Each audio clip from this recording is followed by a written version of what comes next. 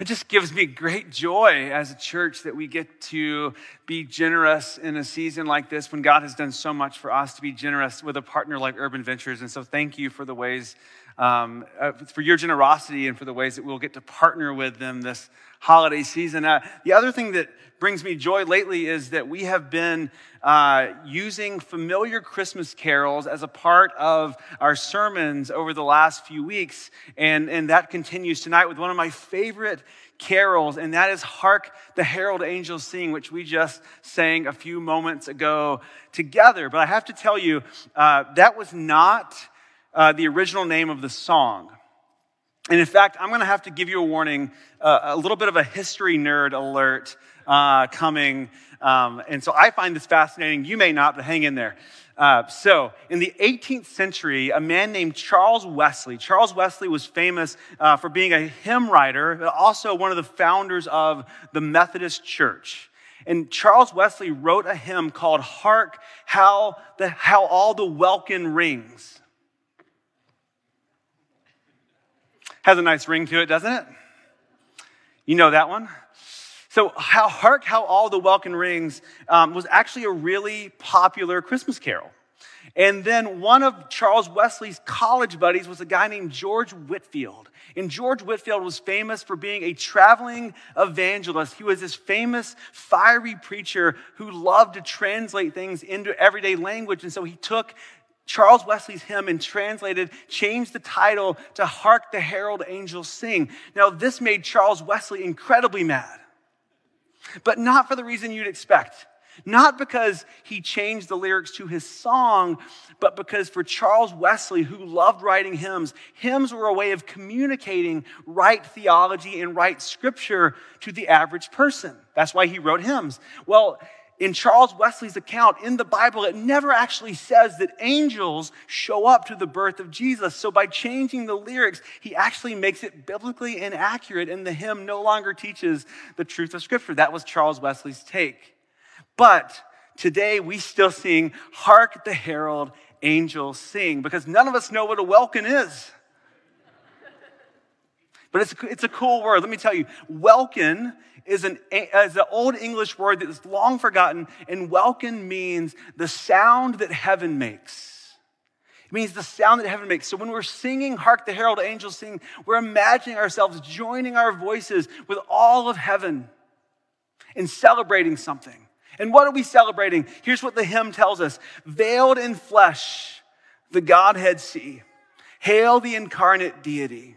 Pleased with us in flesh to dwell, Jesus, our Emmanuel. Emmanuel is a word that means God with us. So we celebrate, we rejoice, we hark that God, the God of the universe, decided to come down and dwell in flesh to be among us, to do for us what we could never do for ourselves. That God chooses to be with us so that we can belong to Him.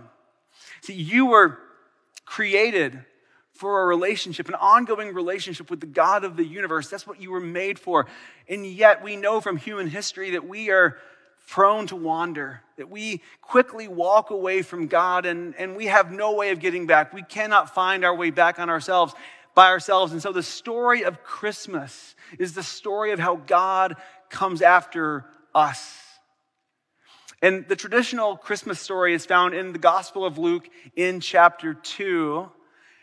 Today, I want to look at a different gospel writer's account of the coming of Jesus. So John has a unique perspective on the birth of Christ. So the Gospel of John in chapter 1, starting in verse 9, says this. The true light, he's talking about Jesus, the true light that gives light to everyone was coming into the world. He was in the world, and though the world was made through him, the world did not recognize him. He came to that which was his own, but his own did not receive him. Yet to all who did receive him, to those who believed in his name, he gave the right to become children of God, children born not of natural descent, nor of human decision or a husband's will, but born of God. The Word became flesh and made his dwelling among us.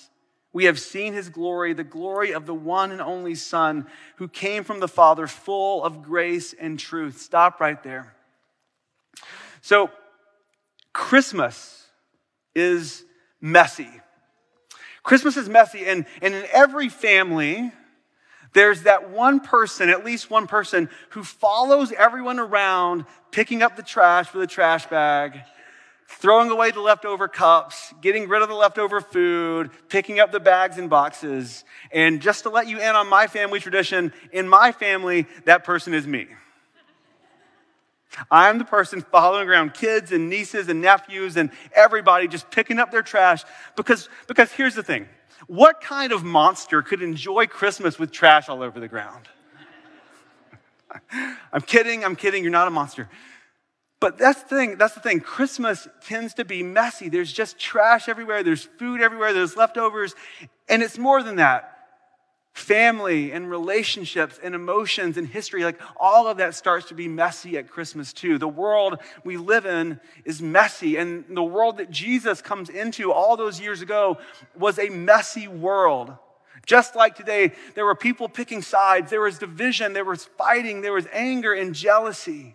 There was anxiety and stress. There were a lack of resources for some while some had in abundance. It was a messy world. But John says that Jesus came into the world. The light came into the world. Jesus came to those who were his own.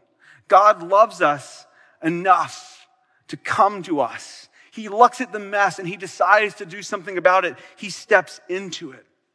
I love how one pastor paraphrased John 1:14. He says, "The Word became flesh and blood and moved into the neighborhood."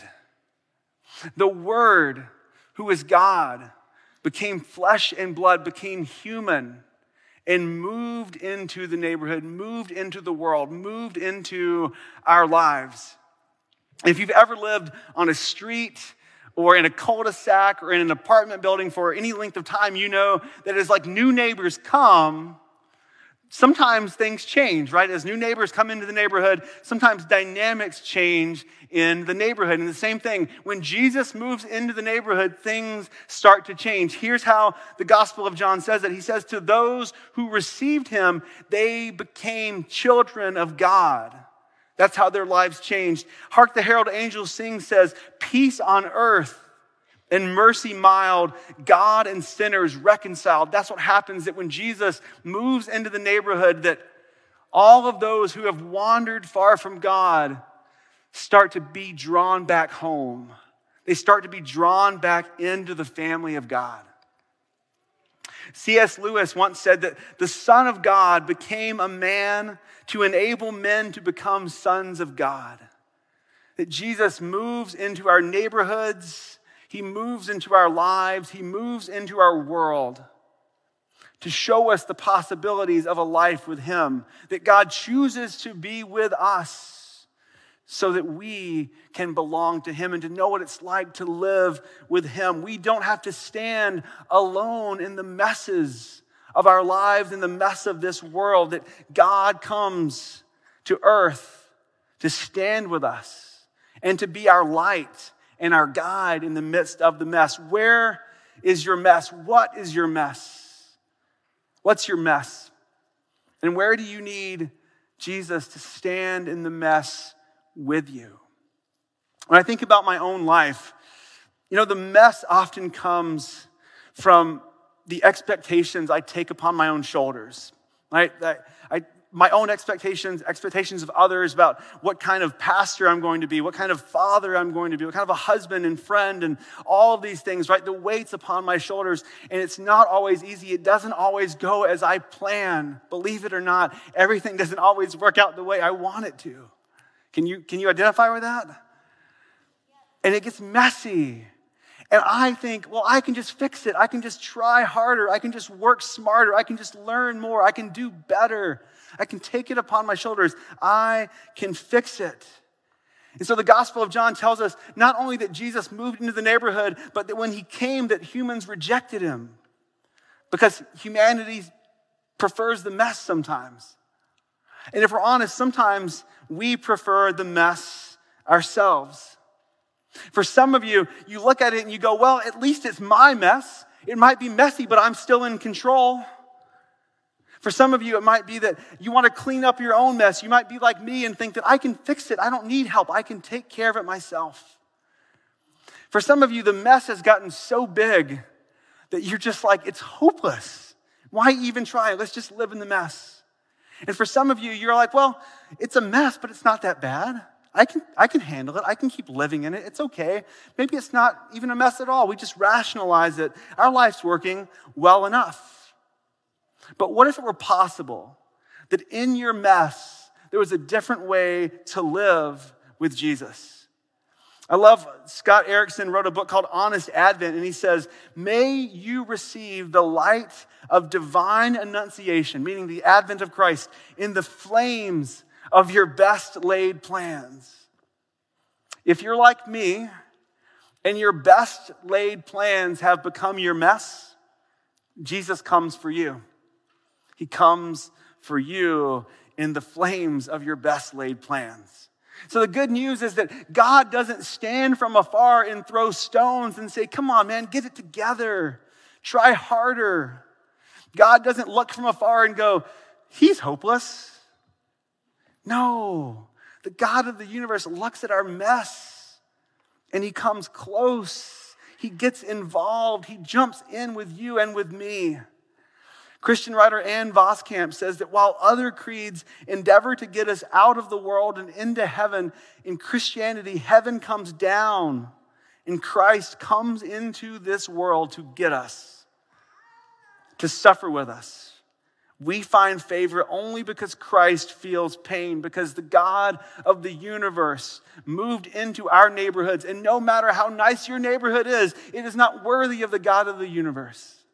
He moved into our lives, which are not worthy, and yet he does it anyways. He comes into our mess. He steps out of heaven and into our darkness and our suffering and our sin and our brokenness. There's nowhere you can go and nothing you can experience where God will not meet you there. He breaks into our lives the same way he broke into the world all those years ago. He comes to offer us something better, and he's patiently waiting for you to receive it. There was an early church father named Augustine. And Augustine, when he talked about Jesus as the light of the world, he talked about a school teacher. And so in olden days, actually not too long ago, there were all these rural towns, and they would have one teacher for the whole town. Just one teacher taught all the kids. And Augustine said that even if that teacher wasn't your teacher, like if you weren't a student of that teacher, he was still the teacher for the whole town. Jesus has come to be the light of the world. Even if you don't consider yourself to be his follower, his disciple, his friend, Jesus has still come for you.